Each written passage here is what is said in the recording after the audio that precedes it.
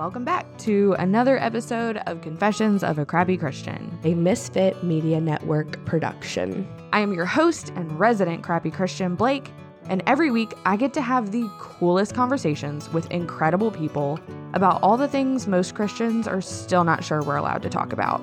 So if you've been looking for a place to land with all your crap, and for someone to just be honest about what it looks like to walk through this Christian life, well, you've come to the right place. Pull up a seat, pop in your headphones and tune out your kids, and come hang out with me and a guest for the authentic conversations that you have been looking for.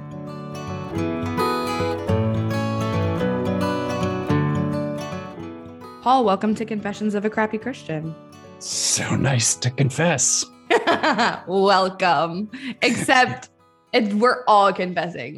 I'm not the right. professional it's both of us. We're all just doing the best we can. We are. A life of repentance and change. Exactly. I just have a microphone. That's the only difference. So your book, The Broken Miracle, came out like 2 months ago. Congratulations. Thanks. It's not my book. J.D. Netto, who's a fantasy writer, wrote the story. He was a fan of my music all these years, and we became friends. And I was like, man, if anyone ever told my story, I would love you to do it. And he took me up on that. Yeah. And so I gave him my journals. You don't give people your journals, it's like, no, you burn them. You burn them. You're like, oh my gosh, I can't believe what I wrote. You try to lock them up. But I had kept meticulous journals, and he was the first person to actually read those. And so he created fictional characters based on my insane, miraculous life where God has constantly just had my back. Yeah. In the darkest moments and in the greatest moments. And so, The Broken Miracle that's my story, but fictionalized so that he could have the liberty to say some things he needed to say. I would still say it's your book.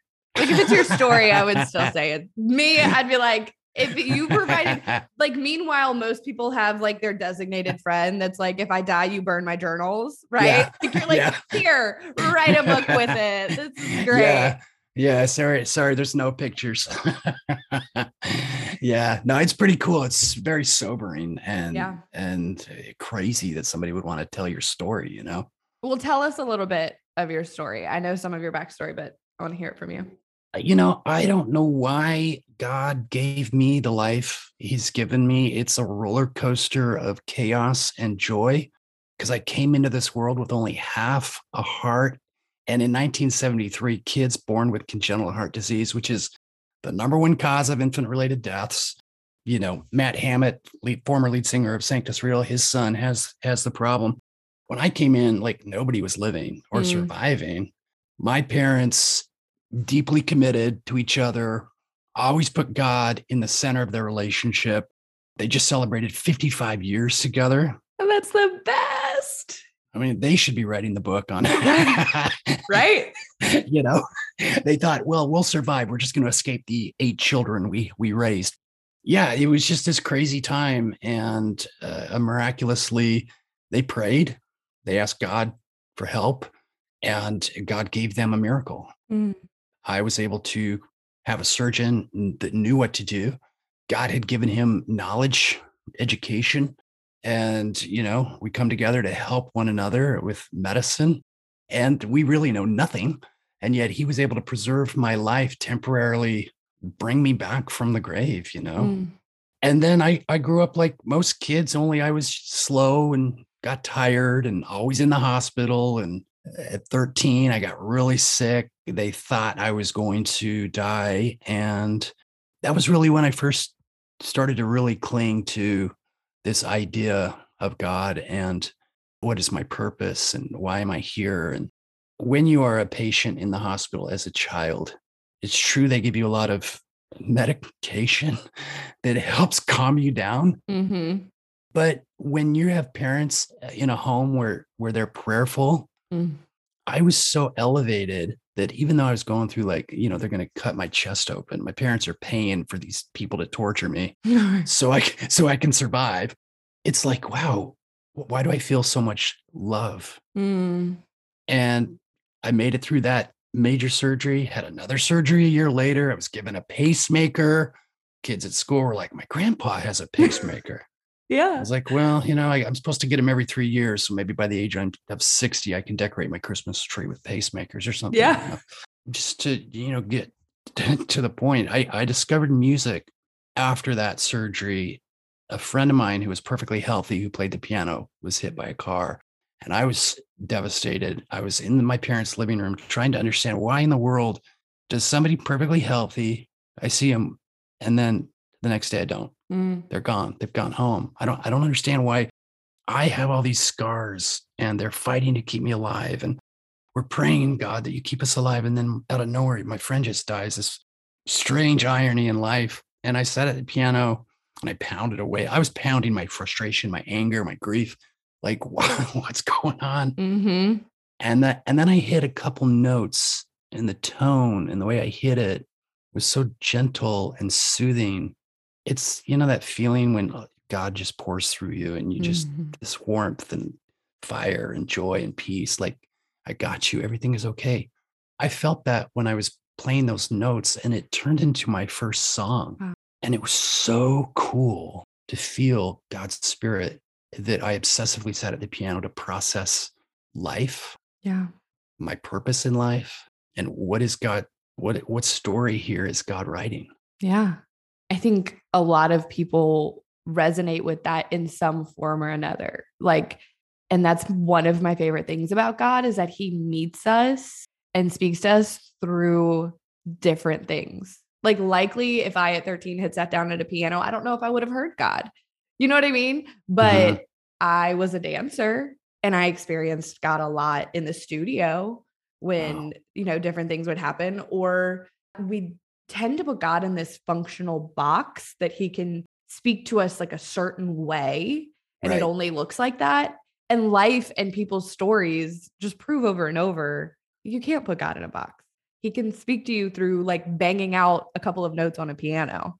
I love that. It's so true, because everyone experiences and encounters him in so many ways. It's like, I don't know how many hours he walked to wait at that well. Exactly. For that one person. He wanted to help this one woman who the apostles at the time would have not even taken the time for. And it took a little bit for her, but oh my gosh, I can't even imagine what she felt. Right. And then she knew and recognized because of the things he was saying. So that was a personal 1-by-1 experience. And God, for me, what I've learned is that it's a customized curriculum for each of us. And he's trying to teach us the things we most need to know. Yeah. Not what we not what we like. Right. Yeah. Not what we always want, because he knows, the future you is before him right now. He knows. He's the one that put us together. So he's the one that knows how he can reach us the best. And why do we try to pigeonhole him into, like, I'm only going to hear God if I am sitting at my dining room table reading my Bible. Not that you can't hear and commune with God that way. I think it's very important, but I've told this story on the podcast before, but I will never forget. I grew up a little bit like in a little bit of a legalism background. And so I can remember I was in therapy. I had finally started therapy. I was like 25 and I'm on my way. I'm driving down the interstate. It's a gorgeous day. I have all the windows and like the sunroof open, and I'm jamming to Trisha Yearwood because she's my favorite. I mean, I'm like about to like blow out my speakers, singing at the top of my lungs. So I get to my therapist's office and we're talking about it. And she's like, you're in a great mood. Like, what's your morning look like? And I was like, telling her the story. And I was like, I know it should have been worship music, but, and she was like, whoa, whoa, whoa, whoa, whoa. Right. Pump the brakes. She was like, I don't think God can like meet you and like be with you if you're not listening to Christian music. That's crazy. You felt God in that moment. You felt joy. You felt peace. Like, God can use whatever he wants. I remember that opening a whole new world for me of experiencing God. Like, I feel God the most when I'm in the mountains. 100%. Oh, I love it. I love it. It's a customized situation. And I think most often it hits us when we're not expecting it. Oh yeah. I took my daughter, her favorite band is Queen. She's 16. And coolest 16-year-old ever. Oh, she loves Freddie Mercury. And we talk about his lifestyle quite a bit. And all she wanted to do when we went to England together was just go by his house. And she just was crying by his house because of his life. And then we found out that Queen was in concert. And we went to the concert together, me and my 16-year-old daughter. Now keep in mind, had these surgeons not intervened in my life, had God had not created these miracles, she would not probably even exist. Yeah. She'd exist in some other family, and I would not know her. God knows her. And I get to know my daughter by going to this Queen concert, and we're singing at the top of our lungs, "We are the champions." Yeah. Adam Lambert, the most flamboyant, incredibly talented singer, is there on stage. And through his voice, my daughter and I had a God experience. Yes. At a Queen concert in England. Yeah. Surrounded by people drinking alcohol. I mean, it was so beautiful because our hearts were in the right place. Exactly. I get some pushback on that sometimes. I think I posted something the other day about I was at the gym and I PR'd on deadlift, jamming out to Kesha's song, praying, had tears in my eyes. And I posted something about church is wherever you want it to be. And people were like, are you saying that the gym can replace church and da-da-da? And I was like, yo, let's take a deep breath. I'm saying that worship can happen wherever you want with whatever you want. And another part of that is, I love that you said what you said about you got to see your daughter just in the fullness of joy. That's how God feels about us. Yes. And there's so many interesting dynamics in all of it because of Freddie Mercury's lifestyle, Adam Lambert's lifestyle. The church wants to condemn people for lifestyle. And yet my daughter, in her innocence as a 16-year-old, and this started back when she was 12, was like, man, he did not get loved enough. Why is everyone beating up on him? And I continually go back to Christ walking all those miles just to interact with one person. Yeah. To help one person. And she says to me, Jesus would have walked miles. I don't know why I get emotional. To tell Freddie Mercury, I love you. Yeah. Yeah. You are my child. Even if he rejected him, even if he wanted nothing to do with Jesus, Jesus would have made that walk. Yes. And I mean, we see that exemplified in his life over and over and over. I mean, the woman caught in adultery, neither do I judge you, but go and sin no more. Jesus met people where they were and loved them where they were, but didn't want to see them stay there. But his love just radically changed the trajectory of these people's lives. Experiencing that kind of love can't help but change. Yes. And I love the phrase, a friend of mine said this once, when we are going through hard times because we have done things that we know are wrong and we're suffering the consequence of our own actions. We've acted, we've allowed the adversary to act upon us instead of to act for who we truly are. In that moment, we are in hell. And then Jesus comes, and whether it's him through the Spirit or through other people, they come and they literally will love the hell out of us and restore that inner peace and light that we know we're valuable. Yeah. And we're worthy of everything, because there's this big notion that we're not worthy and you have to do this and this. You coming from legalism, I came from legalism. You have to meet requirements in order to receive reward and blessings, when in reality, it's kind of like, how are we even existing? Right. He made us. Right. He wants to bless us. And like Corey Asbury sings, recklessly chases after us, tears down the walls to come after us. And so in all those times when I was in the hospital and it was dark and lonely, music would just help me access the divine. Yeah. And feel whole again. I think you use the word restore, and that's really important. I actually just did a deep dive in one of my newsletters about how Christians tend to get that wrong. Mm. It's very like log versus spec, if you will. We get very hyper fixated on what other people are doing wrong, even if it is like actual sin, black and white sin, which is a whole different conversation. But even if it is sin, scripture is so clear. First of all, the relationship required to speak into that. Like strangers on the internet, you don't need to be telling strangers on the internet that you think they're sinning, or strangers in your church. And then also, I think it's in Galatians 6 about restoring them with kindness. Like you're trying to restore them to that peace with God, not like point something out. Like you've gotten this wrong. And you see that finger pointing so much within Christian culture. Yeah. When everything we saw Jesus do, like Jesus reserved his most harsh conversations for the Pharisees. Yeah, those were the guys, you mentioned the woman caught in adultery. She was framed. Mm-hmm.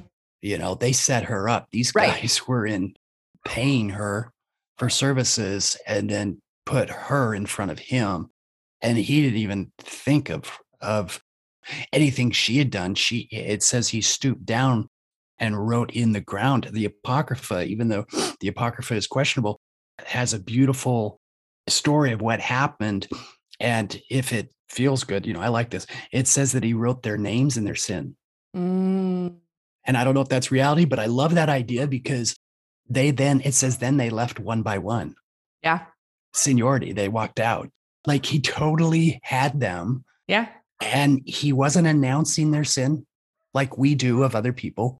He just wrote it down for them to look at. Exactly. A reminder. He didn't deal with, like, he reserved that kind of treatment for people who should have known. Right. Like he didn't deal with people who didn't know him yet that way. Yeah. I think that that's huge. Like as someone with a platform who gets a lot of fingers pointed, I don't have the time for that anymore. Maybe I did at one time, but I don't really have the time for that anymore because I'm so aware of the ways that I fall short. Yeah. We could spend all day here if you want, because I got plenty to talk about. You know what I mean? You mentioned kind of coming from a legalist background. You actually left the LDS church. Yeah. You can take the boy out of the LDS church, but you can't take the LDS church out of the boy because I still have so much love for the Church of Jesus Christ of Latter-day Saints. I was born into it. So it was the faith of my parents, and that faith gave my parents the ability to know how to ask God to preserve my life. Right. And God was faithful in those things. And I was very involved, and I preached it, and I loved it with all my heart. After that third surgery, years went by, and then I needed a heart transplant. God says to change your heart. So I took that very literally. When you get the heart of another person, you receive somebody else's muscle memory, and the heart carries within it memory DNA, muscle memory DNA. And so there are things that were happening in my life that I did not understand why I was behaving this way or doing this or doing that, why I'm depressed, why I have anxiety. And the heart changed me in such a way that even my own mom thought, he's different. He's not the same person. And of course, you're not going to be, because you had half a heart all your life, and then you get a normal heart. It's like I was driving grandpa's truck, and now I have a Porsche. Right. I have to go through like the puberty thing all over again, hormones and increase of everything. And so when Peter Parker got bit by the spider, he didn't at first just become Spider-Man. He had to go through the dark Spider-Man. Tragedy was my marriage fell apart, and I wanted that church to help me fix that marriage. And the only advice I was getting was, well, you're just going to have to work harder. And you need to do this and this and this and this. And there was no talk of Jesus healing me. And so I was in such a bad place. I was confused, but I stayed faithful. I continued to remain faithful. And I know you have a lot of listeners who are in the LDS church. And for me, I was seeking healing. I needed to be healed. And I was doing everything on the list. I was reading the scriptures. I was praying. I was serving. I was buried so deep, spreading myself so thin, speaking to congregations. But I had started listening to Christian music, and I was led to Nashville. I had met my wife, both my ex-wife and I got remarried. And the girl that I married, she was Catholic, and then she worked for Rick Warren at Saddleback Church in California. And so I was exposed to that world. And at first I was like, these people are crazy. Yeah. Everything's too easy. Right. Yeah. Why do they feel so free and light? That's not right, and we need to double down, and we need to really roll up our sleeves and get into working and saving souls and gathering everybody together. And there was just this relaxation that life is beautiful and good. I decided I would start reading the Bible just more intensely. I'd read it like 4 or 5 times. I'd been on an LDS mission, served, taught the Bible, went to seminary, theology school at BYU. Mm-hmm. So it was all within the context of that. And for me, I was asking the Lord to heal me. I need to be healed. I need to be forgiven of some sins that are bothering me, and I need to be healed. And it just wasn't happening there. I remember running on the treadmill, screaming. I was so angry. It's like, God, why has this all happened to me? And to put it in perspective, I had kind of been a performer. Mm-hmm. Yeah. You feel like, okay, I'm not going to let anybody know I have these things bothering me. I'm just going to keep doing what I'm supposed to do, smile, because I wanted to believe it so much. I just remember yelling and screaming at the top of my lungs, Lord, I've been told over and over again by my Christian friends, even though I think Mormons are Christian friends, that if I pray and invite you into my heart, that there will be a change.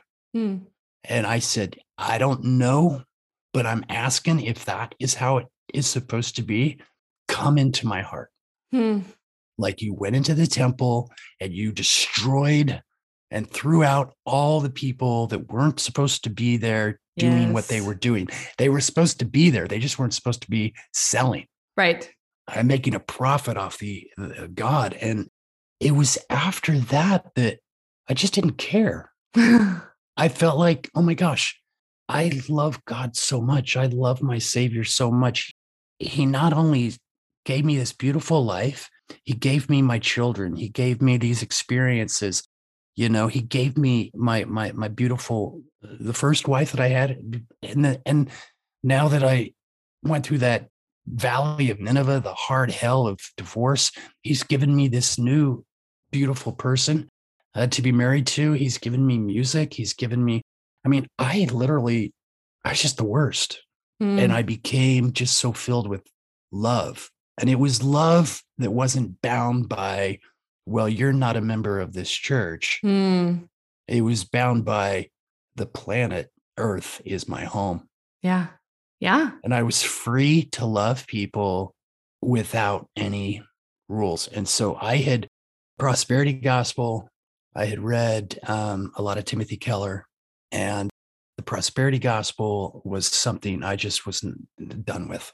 The legalistic prosperity gospel. If LDS people are listening and they don't know what the prosperity gospel is, there's a great book by Timothy Keller called The Prodigal Son, the Prodigal God. Yep. That really changed my mind. And I'm well read. Like I've read C.S. Lewis, I've read Spurgeon, I've read everything ever written and published by Joseph Smith, who founded the Mormon Church. But for me, it comes down to the 4 Gospels. Yeah. And the 4 Gospels, I got into the Septuagint, I got into the Codex Vaticanus, I got into the early stuff. I wanted to be sure. And I was going on truth over feeling. Yeah. It's easy to feel. Right. But you need to know facts. You need to know truth. And things need to add up correctly. Yeah. And then the feelings are more real.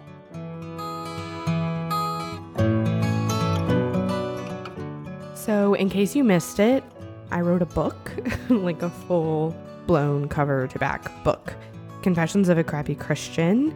The book is real-life talk about the things Christians aren't sure they're supposed to say.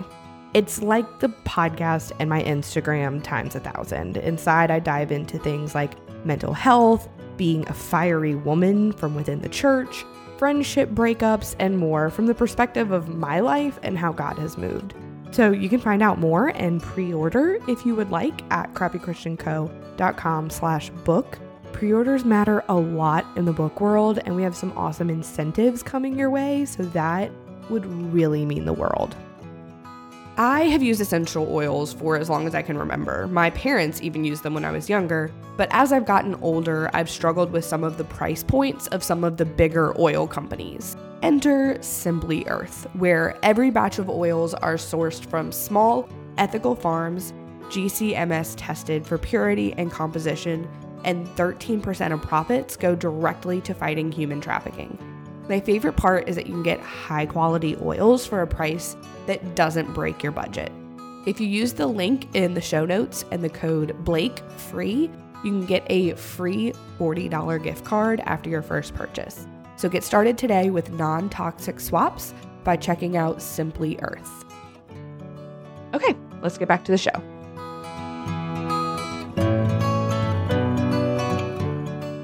Well, they kind of follow. I find they'll follow, but fact won't follow feeling is the problem. If I let my feelings lead, facts aren't going to naturally come along with. Yeah. And I resonate with kind of your treadmill crisis. I think a lot of people coming out of legalistic backgrounds and then experiencing grace and meeting Jesus have this kind of crisis, which is why the gospel is offensive. Right? The gospel is offensive in that we in our human nature think that we can, like you said, perform and make everything okay. And the gospel is like, actually, there's kind of nothing you can do, that if you grew up being taught that this list of things brought you near to God or had to be done to be worthy, and then you have that flipped on its head, that causes like crisis. And I love that you're sharing that story because I've had conversations with people in the past who have that crisis and think that it's a crisis of faith. I'm like, no. This is faith. Like this is, you're getting there. You're at the summit or whatever.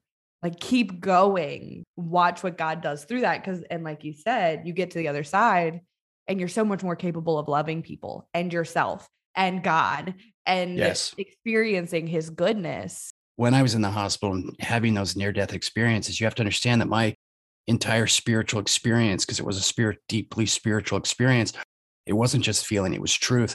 Jesus was working a miracle. However, in those moments, it was so connected and tied to the community of Mormonism because everybody was involved. And this is where I struggle, because by their fruits ye shall know them. The Christian behavior of the LDS culture that I was part of, the church comes to you during the week. You don't have to necessarily go to the church. And yet there are all these requirements in order to, I guess, be saved in the highest degree of glory in order to get all this joy that you're supposed to have. But when in reality, most Latter-day Saints are not very joyful. They're waiting for a day to be joyful, but that joy comes now. And it wasn't until I finally resigned and let go and accepted baptism, and I got baptized in a cow trough. Yeah. Which was so offensive to my family, and that hurts my feelings. But at the same time, Jesus was born in a manger by the cow trough. And I was not baptized into one denomination or something. Like I was baptized into the church, and the church is anyone who is a believer of Jesus Christ and accepts to publicly declare that through baptism. In that faith, I had spiritual experiences, and LDS people will have profound spiritual experiences. And I believe that is in an effort to lead you to where you separate everything that's clouding the main. I mean, the name of the church is Church of Jesus Christ. So it needs to be, he needs to be the center and focus. And so if you're following those spiritual promptings, everything you're getting, continue to focus on just Jesus and him alone. Yeah. I mean, he's chasing you down recklessly. He wants you. Right. And he wants you to be happier. You know, you were kind of talking about the community aspect. I think that can be very dependent on your experience. True. You know, and the church that you're in and the community that you're in. We've been in community. My oldest daughter had a near-death experience when she was like 13 months old. That waiting room was packed. Mm. The people showed up. I mean, we had my pastor, my parents' pastor, like my childhood pastor, all of our friends, like holding hands in a circle around her hospital bed, praying over her, you know, so, but at the same time, I know that there are people who haven't had that experience. I've been hurt by the church. I've been hurt by people within the church. So I think I do think that, you know, it's a give and take of, are we perfect at it? No. Could we be better at it? Yes. But I do think we see that show up. Maybe we just don't talk about it as much. Benjamin Hastings wrote the lyric, "It's not a building he wants, it's our hearts." Exactly. And the church is not a building, it's relationship. It's a relationship with God. And we're to take that relationship to the building, which is the community. Exactly. And it's the only point of having the building is so that we can gather, we can take communion. I love communion. Not all churches do it. It's not necessary, completely necessary, according to some people. I love it. Yeah, me too. I love a ritual because there's psychologists will tell you this is why so many people it's hard to get out of legalistic religions is because the rituals, you have that muscle 100%. memory that keeps you in and you think, oh my gosh, if I don't do this, you know, it's like abstaining from alcohol or tobacco or, you know, I didn't drink coffee for a very long time. Yeah. Even on my transplant team was like, you need to drink coffee. It's got polyphenols. It's going to help your liver. I'm like, I can't, I don't want to go to hell. So, but then we get to the point where it's coffee and Jesus. And I go, how come that coffee is always above Jesus on those t-shirts? Why can't we just say Jesus? And then on the back, coffee keeps me awake or something. I don't know. We love those. We like to, you can't serve two masters, but whatever keeps you awake to worship. I think we have to keep in perspective that when we can free ourselves, if we can allow God to free our minds of the fact that the church is wherever you make it. And we feel like we have to belong to a specific community. And Rick Warren said, look, the bottom line, if you go to a church, you got to plug yourself in. You got to get involved. LDS Church just made it easy because the minute you get there, they give you an assignment. And then you get so many assignments, you're like, I don't have time to take you on a date, honey. Right. Because I've got to take care of my young men. So sorry.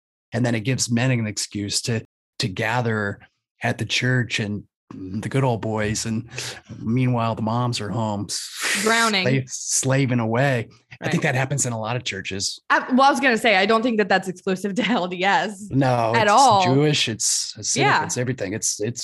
But I think at the same time, I love what you said about just church being where you are. You know, we have gotten plugged in at a church locally and we love it and we serve. And also we have made really good friendships. And so we, you know, it could be a Thursday night and we're all sitting on the back porch talking. And I am a nerd. And so I'm just always like, this is church.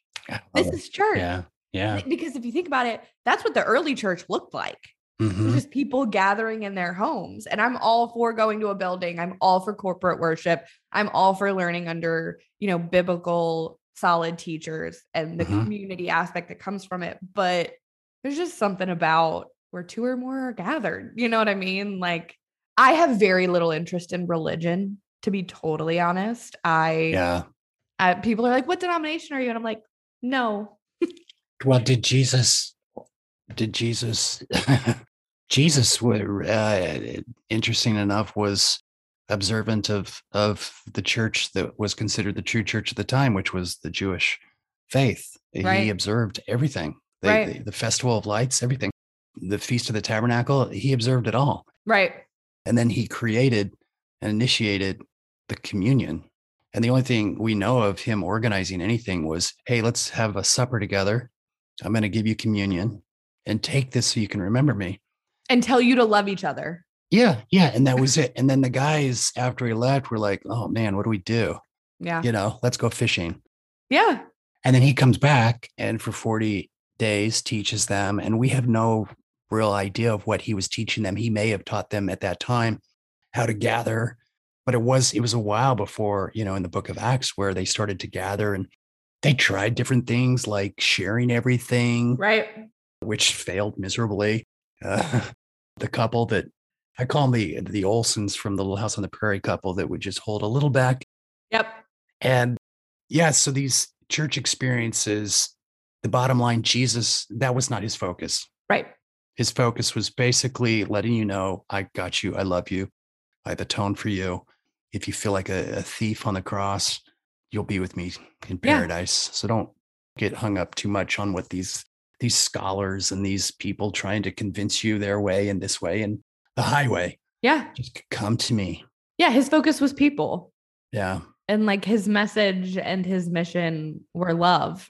And you said something earlier about kind of experiencing Christianity and being like, why is this so easy? Like, why is this so relaxing? And that's not to say that there aren't we are guaranteed that there are going to be hard parts of the Christian life and the Christian walk. The beautiful part is we don't shoulder them alone. We have other people who bear our burdens and we're yoked with Jesus. But I just can remember that like same exact kind of like, oh, okay. I'm okay. Yeah. I'm okay. He's okay with me. My legalistic background was very like mad God. Mm-hmm. Right. And like, I'm still 13 years in, find myself like, hey, he's not mad at you. And not only does he love you, he likes you and he thinks he did a pretty good job. And, that you're just, I think I'll probably be undoing that stuff for the rest of my life. It's just an amazing thing once you come to the realization that he loves you and trusts you. He trusts you. He believes in you. And when we start to think of, at least for me, when I start to think, oh my gosh, I'm the worst and I am so unworthy. And I got, oh man, why do I think the way I think and behave the way I behave? I'm just an idiot. And then I go, you know what? Don't do that. You are totally underestimating the value of his atonement, his sacrifice. And there's just not that pressure. The pressure was put on him. Yes. And the pressure of the olive press is not on us. And so we just have to be like, oh my gosh, I can't believe you would do this. Yeah. That's what I love, the concept of like, you're worth what you were paid for. Yeah. I was paid for with like the life of Christ. And you'll never pay him back. So why are we beating ourselves up over paying him back? One thing I love from when I was growing up, there was a leader who said, obedience is the greatest gift you could give the Lord. And that flows through us naturally because, some of us have legit new heart, but we do have new hearts, right? So that's not even something that we have to like muster up. That obedience and that righteousness, like we have everything we need. Yeah. We just get to walk in it. Yeah. That's pretty cool. Well, and the media loves to obsess over the fact that the church, they say the church is in decline, 80% less attending the church.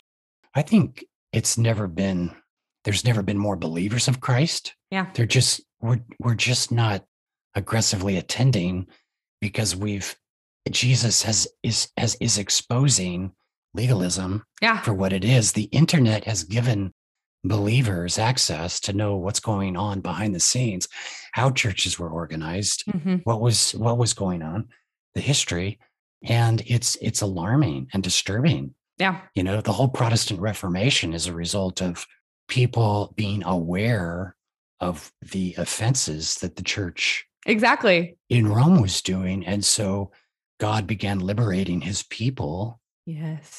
I agree with you. I think we're seeing that. Like, yeah, maybe church attendance is down. And this is going to be wildly unpopular, but I'm like, is that always a bad thing? Like, if church attendance is down, there are some churches that I'm like, yeah, I want to see your attendance decline. Like, if I'm being totally honest.